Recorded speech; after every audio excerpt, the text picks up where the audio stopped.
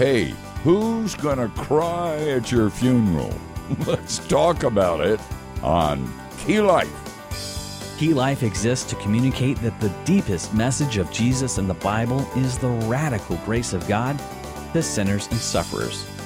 Because life's hard for everyone, grace is for all of us. Our host is seminary professor and author, Steve Brown. Thank you, Matthew, and I hope you had a great weekend, and I hope your pastor's sermon was as good as my pastor's sermon. If you're just joining us, we're studying the book of Proverbs, and we're doing it in a kind of different way. With most books of the Bible, and if you've been with us very long, you know that's what we do.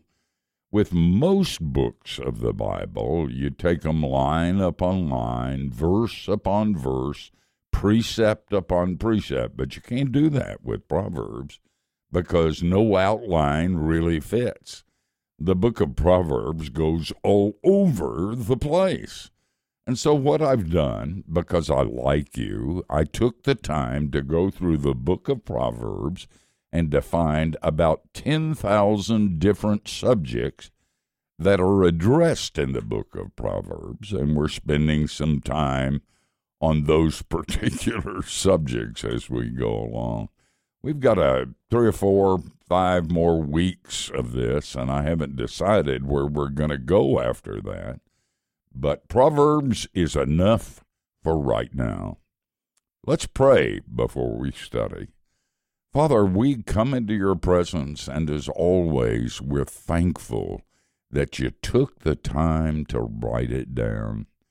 Father, you know our frame, and you understand how confused we are sometimes and how we would have gotten it wrong if we passed it along without the memo. So you wrote the memo, the scriptures, so we can check them out and know your truth. Father, you know the people who are listening to this broadcast right now. You know the hard places and the soft ones, the tears and the joy.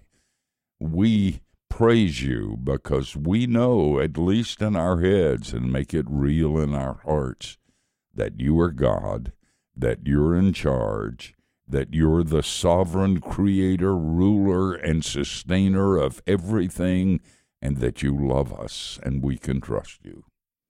And then, Father, as always, we pray for the one who teaches on this broadcast. Forgive him his sins, because they're many.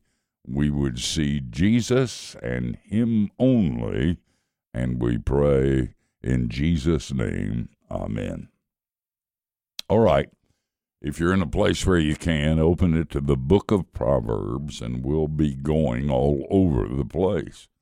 First, look at what Proverbs says about who should be at your funeral.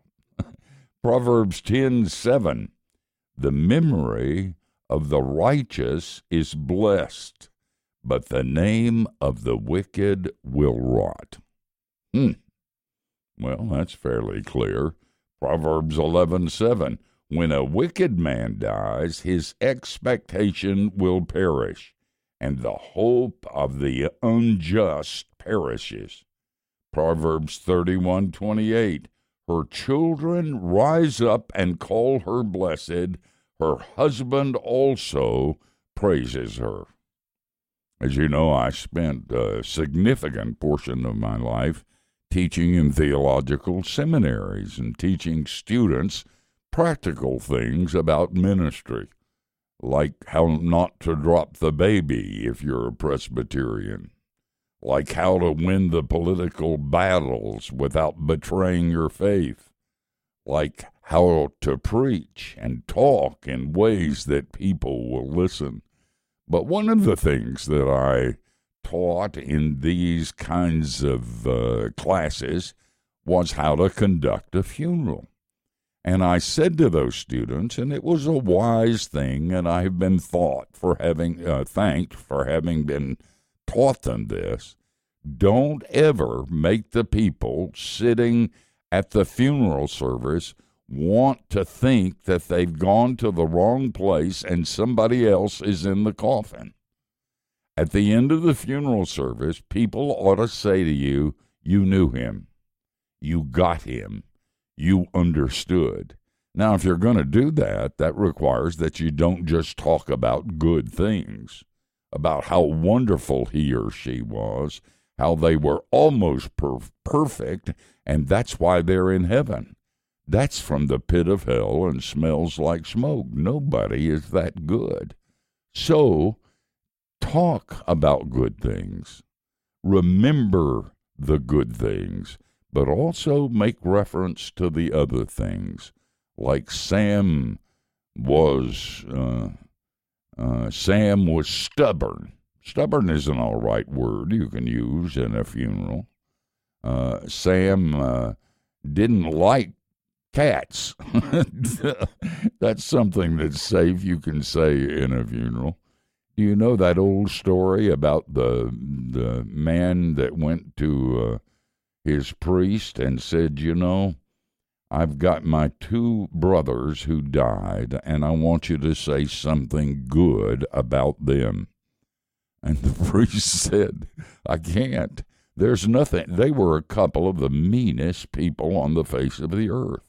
Nobody liked them, and that for a good reason.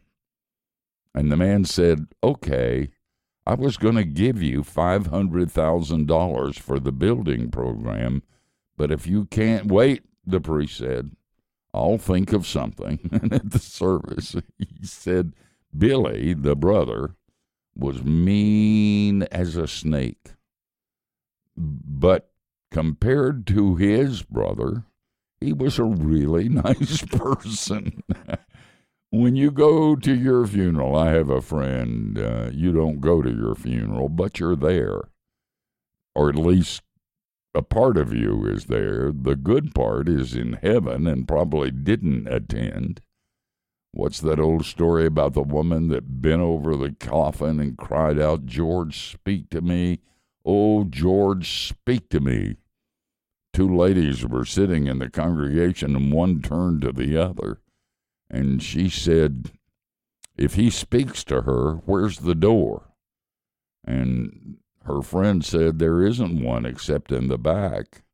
And her friend replied, where do they want a new door?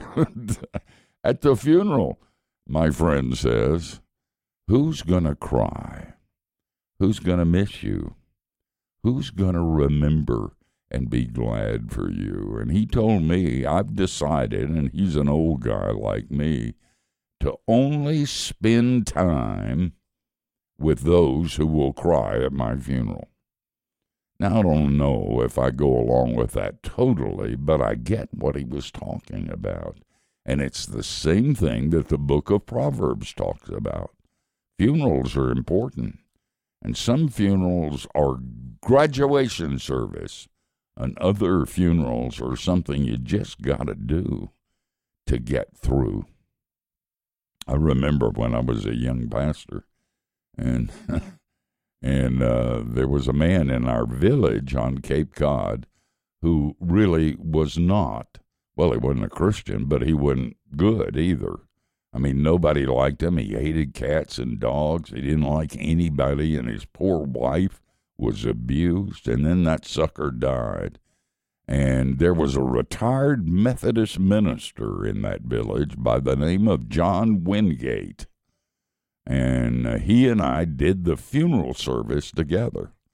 And I said, John, I'll pray the prayers and I'll do the liturgy, but you do the eulogy because I have no idea what I would say about this man. And Dr. Wingate said, fine, son, I'll do it. And I did the liturgy and the prayers, and he got up and started talking about this man and his apple tree. And he said, that was one of the finest apple trees in this entire village, and he worked on it. And the apples that came, and he went on and on about this apple tree. And when he finished, I was thinking that man wasn't as bad as I thought he was. And when we got back to my study, I had an attack of sanity, and I said to Dr. Wingate, I don't know how you did that, but you're amazing. Only spend time with those who will cry at your funeral. Well, enough about that. Let me show you about why unbelievers ought to be glad to have believers as part of their nation, their community, and their neighborhood. Leaven makes the community rise. As you know, we live in a time when people don't like Christians. I mean, the criticism and the hatred that is expressed to us is something that I haven't seen in my lifetime.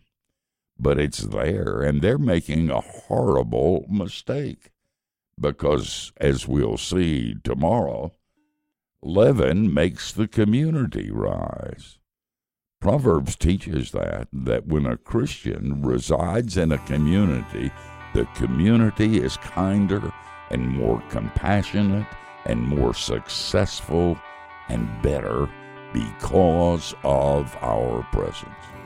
So if you're not a believer and don't like Christians, stop it. We make the difference. You think about that. Amen. Thanks, Steve. That was Steve Brown continuing our journey through the book of Proverbs. It's a series we're calling Street Smart Christians. And if you didn't know, you can find this entire series, every single episode, on our website, keylife.org, where you can stream them for free. We'll continue from here tomorrow. Do hope you'll join us. Hey, do you know Voddie Baucham? Well, if you do, you'll want to lean in. And if you don't, then I am so pleased to make the introduction. Voddie is an author. He's a pastor, church planner, college dean. He's also a charismatic and outspoken voice for God's truth. Well, we spoke with Voddie on Steve Brown, etc. about culture, politics, and the gospel in a post-Christian world, and it was fascinating. Get that conversation on CD for free by calling us right now at 1-800-KEY-LIFE. That's 1-800-539-5433. You can also email Steve at keylife.org to ask for that CD. And if you'd like to mail your request, go to keylife.org/contact to find our mailing addresses. Again, just ask for your free copy of the CD featuring Voddie Baucham. Finally, if you value the work of Key Life, would you join us in that work through your financial support? You can charge a gift on your credit card or include a gift in your envelope, or give safely and securely simply by texting Key Life to 28950. And listen, if you cannot give right now, all good. Hey, but please do pray for us, would you? It helps. Key Life is a member of ECFA in the States and 4C in Canada, and we are a listener-supported production of Key Life Network.